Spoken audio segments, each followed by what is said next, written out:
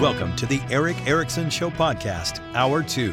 Hello and welcome. It is Eric Erickson here across the nation. Glad to have you with me. I hope you had a great holiday and are preparing for the next one. We haven't put the Christmas decorations up yet. The kids woke up the day after Thanksgiving. They're like, go get the tree. Go get the tree. We have a fake one because I'm allergic to the real ones. And I'm like, can we not pretend to still be in Thanksgiving? But I realize at some point I'm going to have to go get the tree and put it up and decorate the house and everything. I don't know. I'm not mentally prepared yet. It's kind of a lot of work, but we'll get there. So I want to go down the beaten path with you a little bit. I'm kind of surprised that everybody's kind of settling back in. I got a bunch of text messages from reporters today about the Georgia runoff. It's like everybody's been on Thanksgiving and now they're back. But I want to talk about something in particular that happened. I have a concern I want to share with you that is becoming more and more obvious over time. I think a large number of members of the American mainstream press don't really know their place. And they've gotten a little bit heavy-handed, more than a little bit.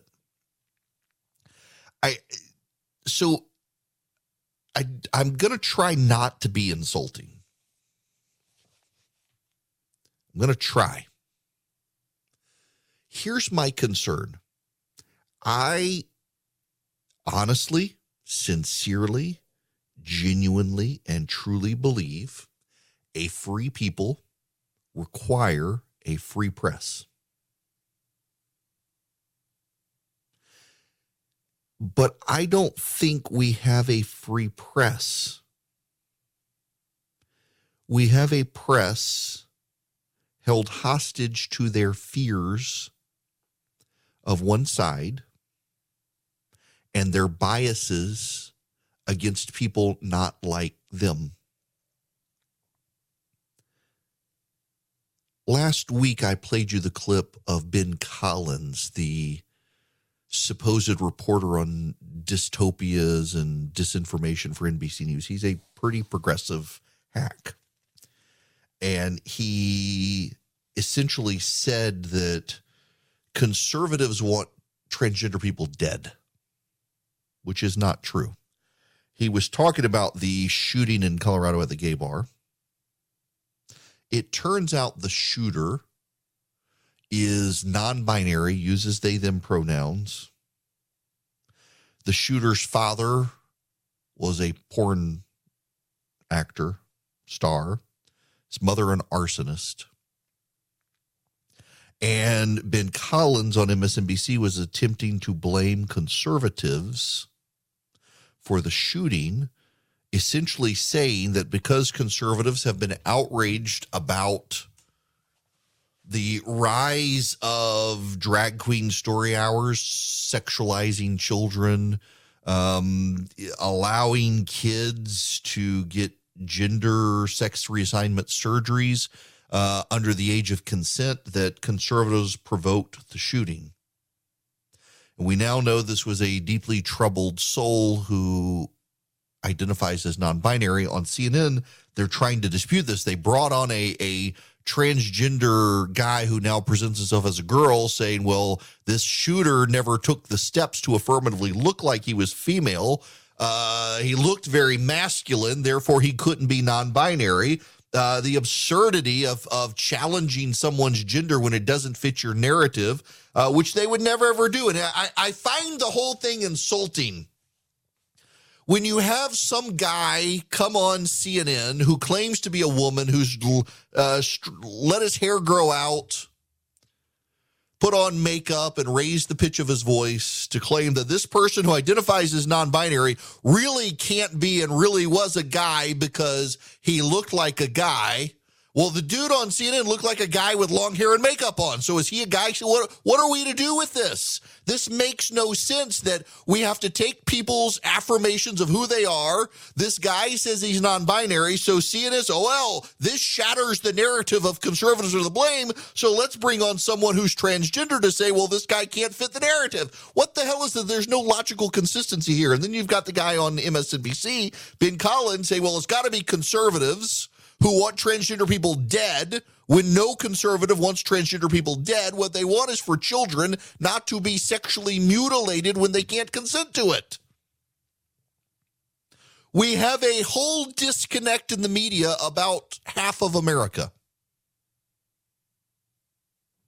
They are bigoted, narrow-minded, insulting, and rude to half of America that they don't like.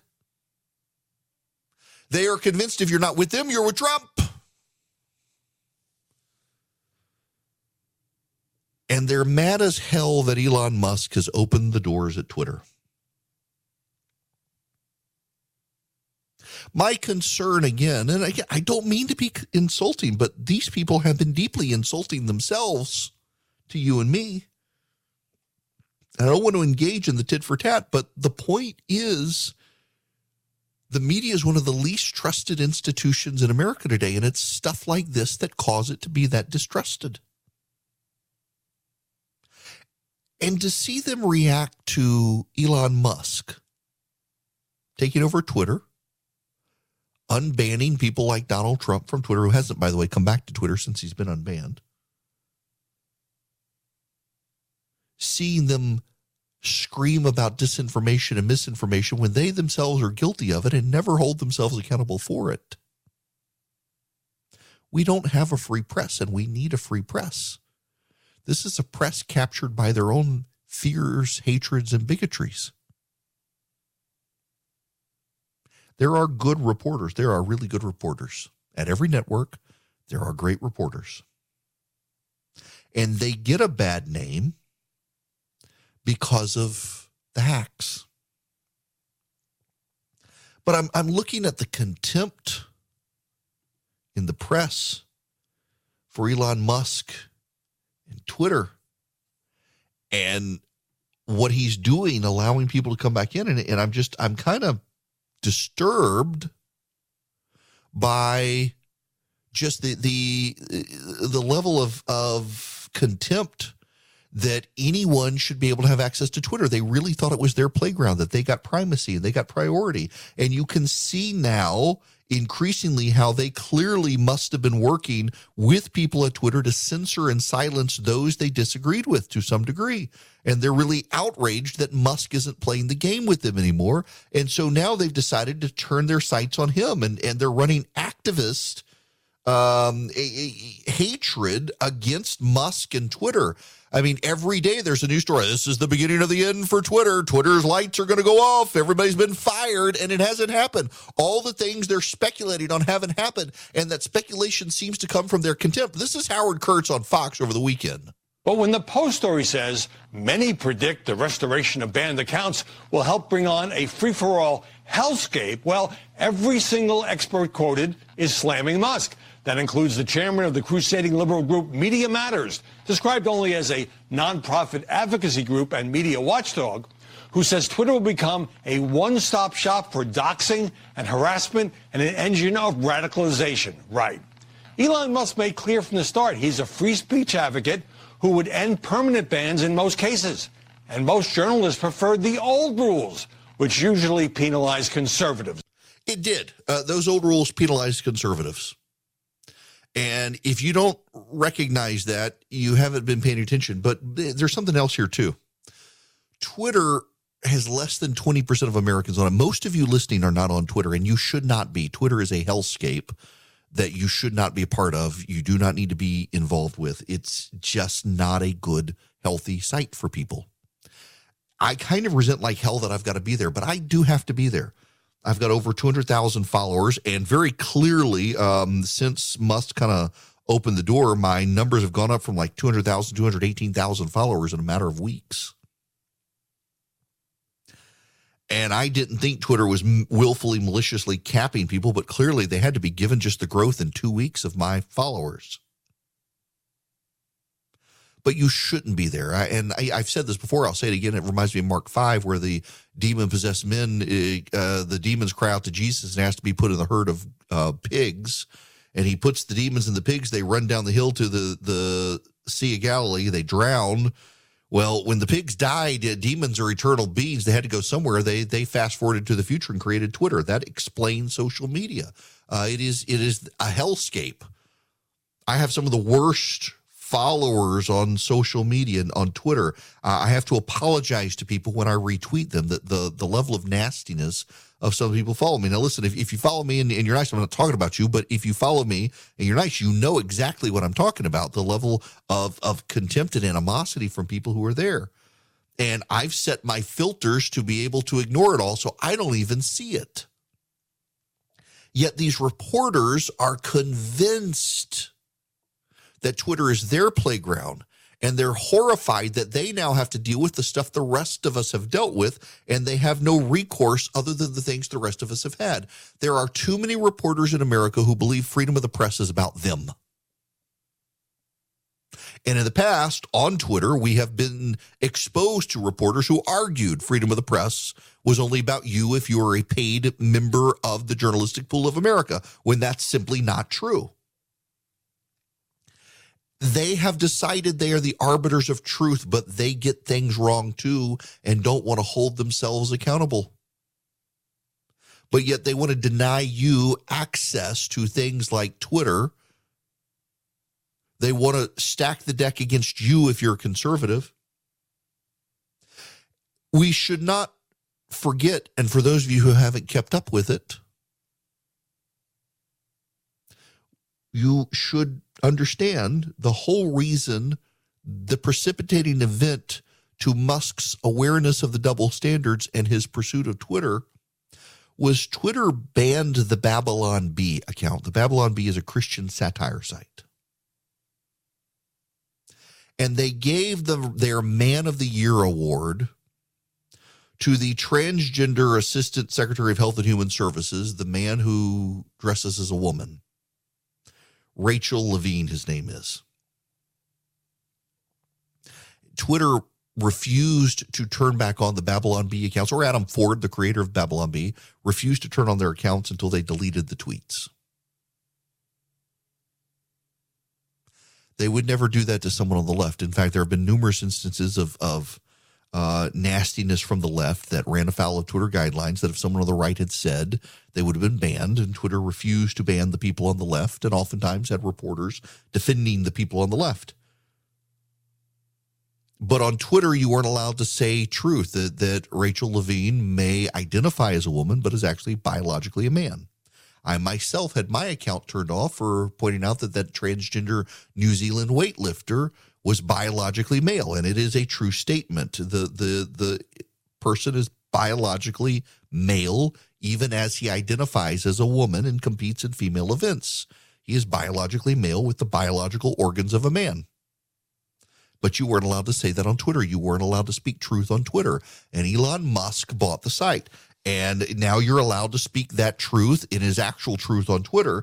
And for a whole lot of people in the journalistic community of America who concern themselves with what is true or not, to not take offense at Twitter silencing people for speaking truth because they're all in on the transgender stuff, and then to have a guy like Ben Collins go on television and say conservatives want transgender people dead when he's the disinformation reporter with no self-awareness as to honesty or truth there, to have people at CNN who buy into the transgender stuff suddenly have a transgender person come on and say, well, this transgender person isn't transgender because they haven't dressed up like a transgender person.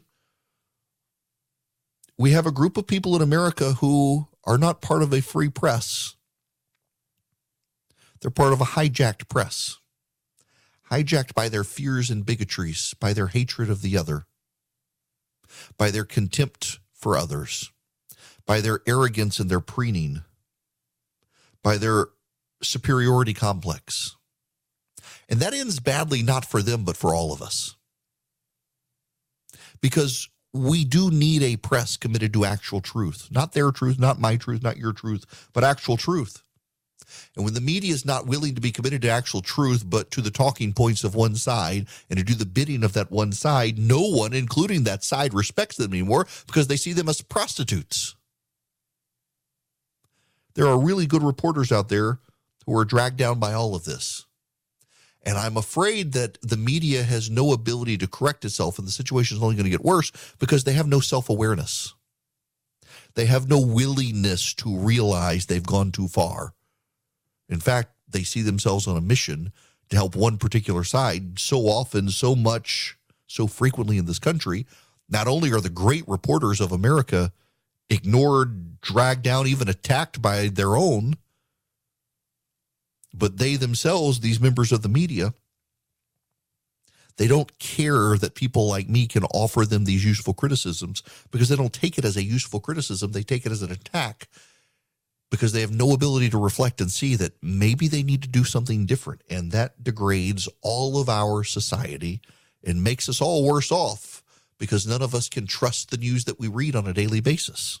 The holidays are the most exciting time of the year, and if you want to enjoy them to the fullest, you need to get the best night's sleep ever, which is why you should be sleeping under Boll & Branch sheets. They're made of the finest 100% organic cotton threads on earth. And I got to tell you, I was on my front porch the other night. I'm just going to go off the script they gave me and tell you, I convinced a friend of mine through this ad you're hearing right now to buy them. And he said he and his wife got them, and she couldn't believe he paid for Boll & Branch sheets. They're not that expensive. He took advantage of the deal, but she's like, oh, sheets like this, they must be super expensive. They're not. And then she was like, really? That was after the first wash. Now they've had them for 2 years, and he says they are the softest sheets ever. Every wash, they get softer and softer. I'm telling you, he's a believer. And now his wife's like, can't we buy Boll & Branch for every bed in the house? And he's like, we can. And they're going to because they're the best sheets. So here now with Christmas, it's time to take advantage of this incredible deal. 25% off site-wide plus free shipping when you use the promo code ERICK, E-R-I-C-K, at bollandbranch.com. That's Boll & Branch, B-O-L-L-A-N-D branch.com. Promo code ERICK. Offer ends December 4th. Like my friend who's a preacher. Yes, they get softer every wash. They're the best sheets you will own. bollandbranch.com. Promo code ERICK. Offer ends December 4th. Hello there. It is Eric Erickson, and yes, you can be a part of the program, 877-973-7425. If you want to be on the program, I got to play you this audio. Adam Schiff was on one of the Sunday shows, and listen carefully to what he says about possibly being subpoenaed by the Republicans when they take over in January. I have to ask, if you are subpoenaed by Republicans when they take over, will you comply? We'll have to consider the validity of the subpoena, but I would certainly view my obligation, the administration's obligation, to follow the law, and the fact that they have disrespected the law is not a precedent I would hope that would be broadly followed, but we'll have to look at the legitimacy or lack of legitimacy of what they do.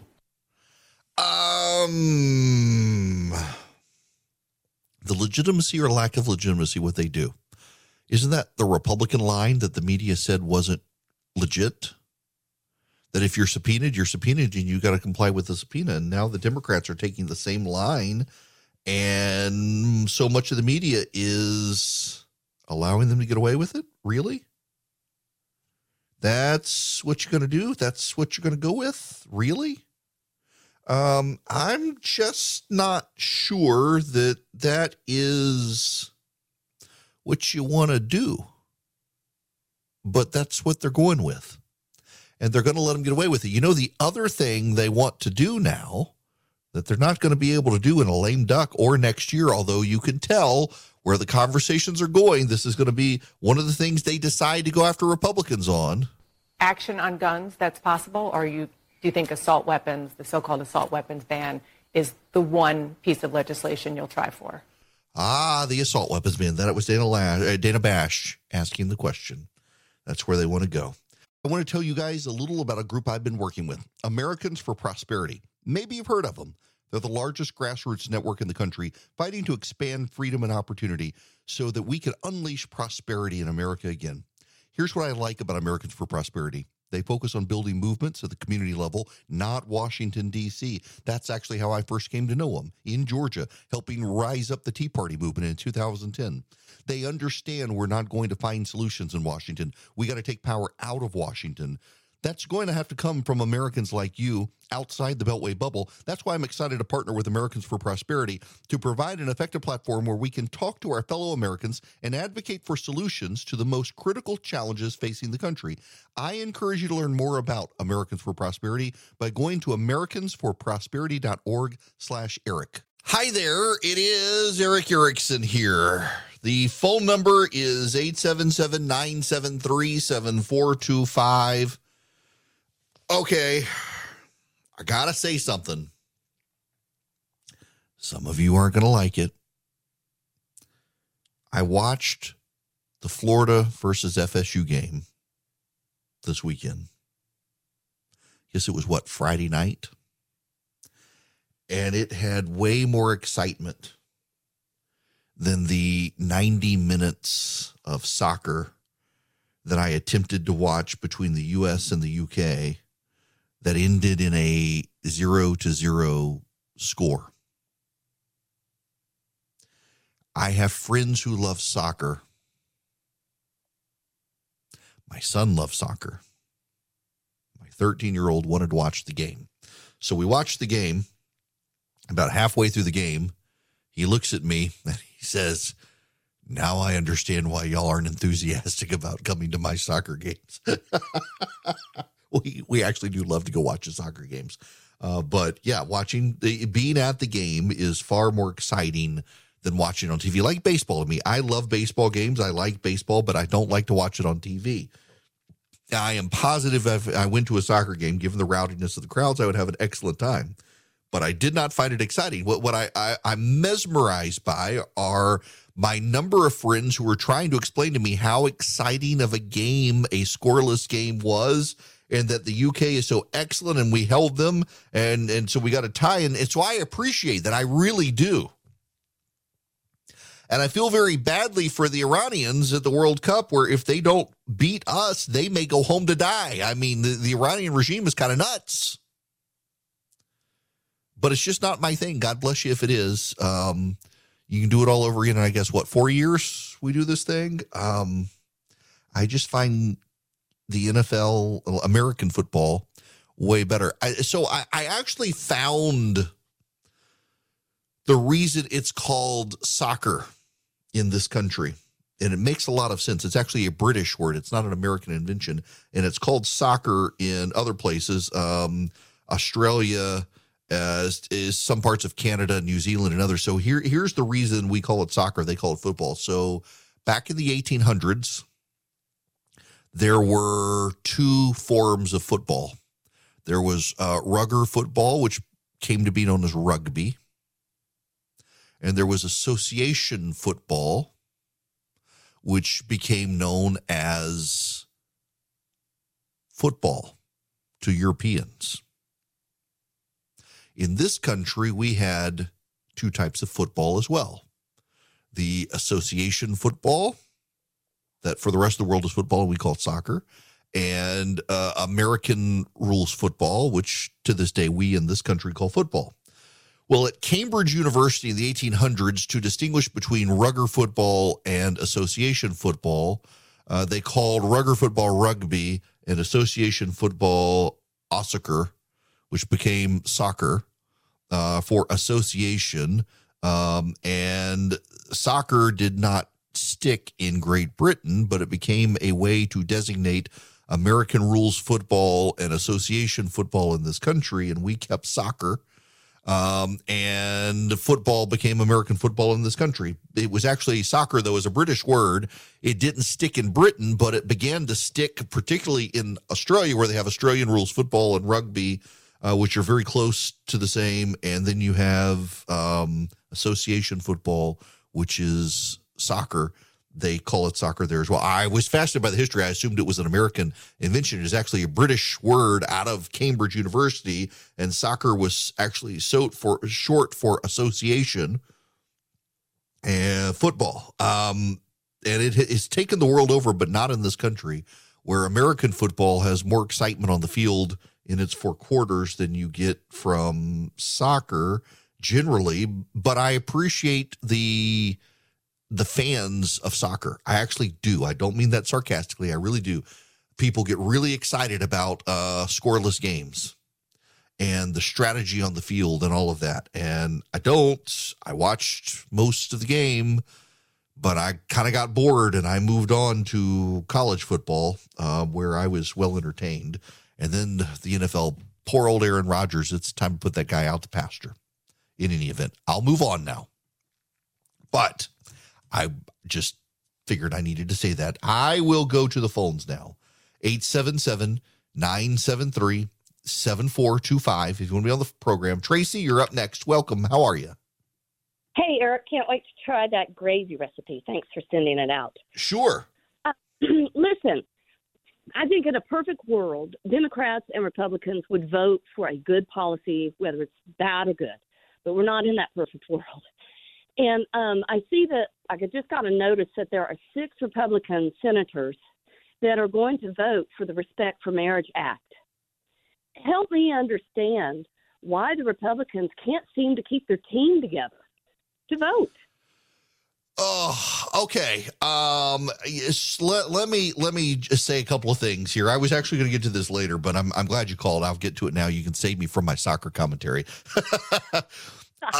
So the Republicans, about 9 or 10 of them, want to vote for the federal redefinition of marriage, to essentially ratify in the federal code both gay marriage and interracial marriage. This comes from the Clarence Thomas concurring opinion in the Dobbs case that there's no such thing as substantive due process, which means we have to reconsider the decisions on interracial marriage and gay marriage, that they would have to be found in other places. Now, Clarence Thomas is not someone who wants to get rid of interracial marriage because he's in one. He doesn't want to invalidate his own marriage, but his point is that substantive due process is a judicially constructed idea derived by judges, not found in the Constitution, and allows judges to find rights in the 14th Amendment that are not necessarily contemplated by the drafters of the 14th Amendment to be there.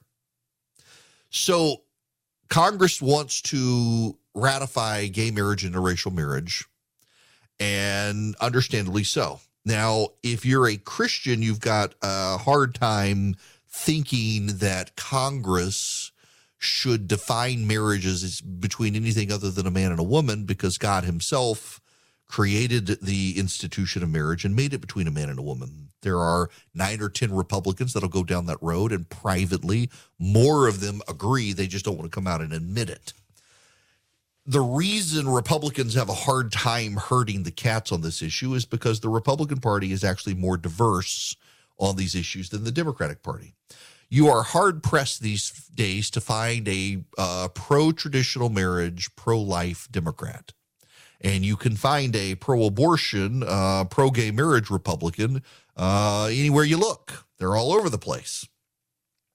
The problem I have with this, at a political level, I understand they want to take it off the table. Whether I agree or not, I understand the politics of it. They don't want this attack. They want to be rid of this issue. They don't think we're going to put the genie back in the bottle of Obergefell. You might as well put it in the law of the land, marriages between 2 individuals, regardless of sex.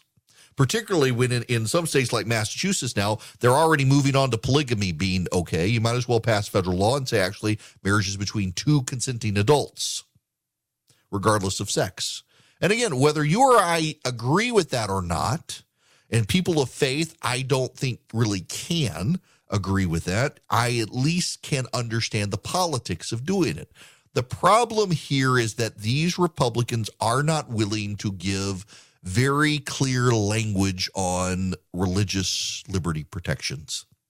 The drafters of the legislation claim there already are religious liberty protections, but they're very nebulous protections, vaguely referencing the First Amendment. Mike Lee, the senator from Utah, has an amendment he wants to submit and get a vote on that would make it very clear marriage redefined does not impact faith-based institutions. Because if you will recall in the arguments before the Supreme Court that led up to the Obergefell same-sex marriage decision, the Solicitor General at the time in the Obama administration suggested at some point the government could come for the tax-exempt status of faith-based organizations that refuse to go along with gay marriage. He said that. He admitted it.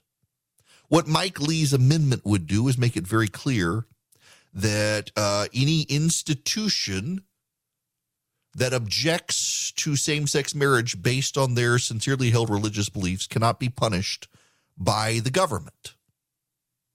It seems like it's a no-brainer, particularly when these people claim they support religious liberty exemptions. They should vote for Lee's amendment, which clarifies the language. Because, again, the language in the legislation is very, very nebulous.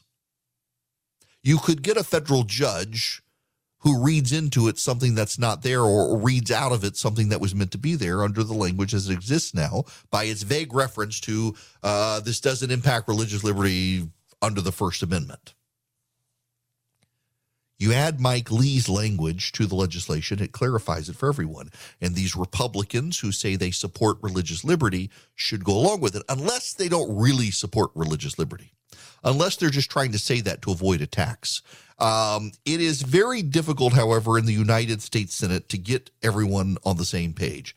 And that's one of the things that, whether you like Mitch McConnell or not, he knows how to pick his battles on this. And that you've already got these 10 senators who are fairly strident on the issue to begin with. They want this legislation to pass. You're in a lame duck session. The election is over. There's no leverage on these people. If this was a fight in the run-up to the election, there would be more leverage to try to get them to carve out these exceptions. But there really isn't any leverage, so he's not picking the fight. But I think someone needs to pick the fight. And credit to Mike Lee, Ted Cruz, Rand Paul, and others for picking the fight on this. This legislation, if it passes, should have additional religious liberty protections. It does not right now. Mike Lee has this at Fox News. 12 Senate Republicans joined all 50 Senate Democrats to secure the supermajority needed to advance the legislation. Those voting for the bill relied on assurances from the bill's proponents that it would codify the core tenets of Obergefell without undermining religious liberty. While the tension between same-sex marriage and religious liberty might not be obvious to many, legal experts have long understood there is legitimate risk that without robust protections in place, federal recognition of same-sex marriage could read against the backdrop of various federal statutes and the way they have been interpreted by the Supreme Court, inflict harm on those who, for reasons rooted in sincerely held religious beliefs or moral convictions, do not embrace same-sex marriage.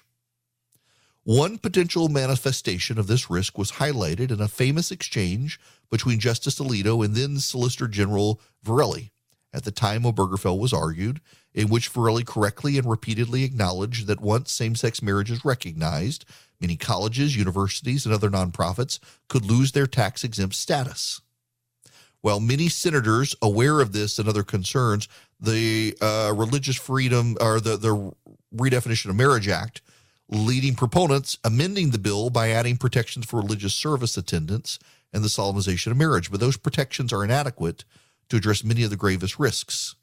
There's still time to amend the bill, and I have proposed an amendment with Senators Braun, Crapo, Cruz, Graham, Hawley, Johnson, Marshall, Paul, Risch, Sass, Scott of Florida, Thune, and Wicker that would essentially eliminate the threats the bill currently poses to religious freedom. My simple common sense amendment would prohibit the federal government from retaliating against any person or group for adhering to sincerely held religious beliefs and moral convictions about marriage.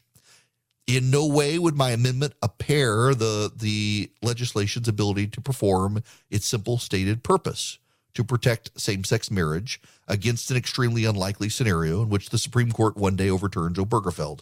My amendment adds protections without creating the type of zero-sum dynamic that would surely follow from the bill's passage and occurrence forum. Every member of the Senate should support these religious liberty protections. This is another one of those reasons why people in Georgia should go vote for Herschel Walker. Raphael Warnock does not support. A man who claims to be a pastor of a Christian church does not support religious liberty protection for Christian churches on this legislation. the amendment should be a no-brainer. But the election being over in a lame duck session, with some of these people leaving, there's no leverage to push them through unless people get very loud, and people should get very loud about it and demand religious liberty protections. They really need these religious liberty protections. And Mike Lee's amendment would clarify a whole lot about the legislation in ways that I think are necessary. But again, it's a lot easier to find Republicans who disagree than Democrats, because Republicans actually have more intellectual, ideological diversity these days than the Democratic Party.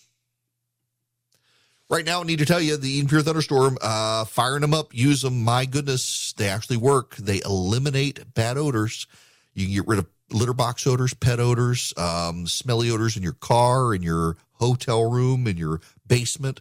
The Eden Pure Thunderstorm, you get 3 of them by going to EdenPureDeals.com and putting in the discount code ERIC3, ERICK3, EdenPureDeals.com. They are odor eliminators. Yes, you can use them as an air purifier. They trap particles on electrostatic plates. I don't use it as an air purifier, though. I use it as an odor eliminator if there are smoke odors in a rental car or in a hotel room, or litter box odors or musty, mildewy odors. You can fire up the Eden Pure Thunderstorm, and it wipes them out. And right now, you get 3 of them for less than $200. You're saving $200. You get free shipping. So you get one for upstairs, one for downstairs, one for your basement or your travel bag, your RV. I keep one in my suitcase. If there's been, for example, been multiple occasions people have smoked in the rental car before I got it, the Eden Pure takes care of those odors. You can plug it up with a USB cord or plug it directly into a wall. EdenPureDeals.com. Eden, like the Garden of Eden, pure as the driven snow. EdenPureDeals.com. The discount code is ERIC3. You get 3 of them for less than $200. Hi there, it is Eric Erickson here. This hour of the program brought to you by the fine folks at First Liberty Building and Loan in Noonan, Georgia. Now, I tell you Noonan, Georgia, but if you're in California, Hawaii, Maine, Florida, Ohio, Oklahoma, don't let that dissuade you. They can help you too. They make their own lending decisions. If you've got a business, and this is for businesses, and you need $750,000 or more for big projects like buying a building or building a building or growing a franchise, buying a franchise, reach out to First Liberty. They might be able to help you. They make their own decisions, and where banks are telling you no, they want to tell you yes if they can. Spend 10 minutes with them. See if you're a good fit for them. FirstLibertyGA.com. FirstLibertyGA.com. Tell them I sent you. The Frost family, have known them for years. They're good people. Then they've been doing this since the 90s. They want to help your business grow. FirstLibertyGA.com. All right, we got other stuff we got to talk about. Appreciate the phone calls, though, 877-973-7425. When we come back, I want to switch gears a little bit. There's a couple of actual opinion columns out that I want to spend some time with on isolation and weariness right now, which are becoming things, mental health issues, clearly becoming a thing in the country. We don't get a lot of mental health issues covered by the media, although we're starting to have the sense that because of COVID and lockdowns, it's something to be talked about. I want to talk about a little bit. Right now, though, I got to tell you, interestingly enough, in China, the Chinese broadcasters are censoring crowd shots of the World Cup because the people there are not in masks. And the Chinese do not want people in China to see a crowd without masks on. In China, they are rioting in the streets in Beijing and elsewhere because of the draconian lockdowns in Chinese society right now. And the people are getting tired of it. People are exhausted by the lockdown policies. Even Tony Fauci is on television criticizing the draconian policies in China, which is amazing in his exit interviews as he walks out the door. We'll make it into what he says later. But when we come back, let's talk about American self-imposed isolation. If you're like me and you hate people, you do it. But should we be doing it? Let's discuss.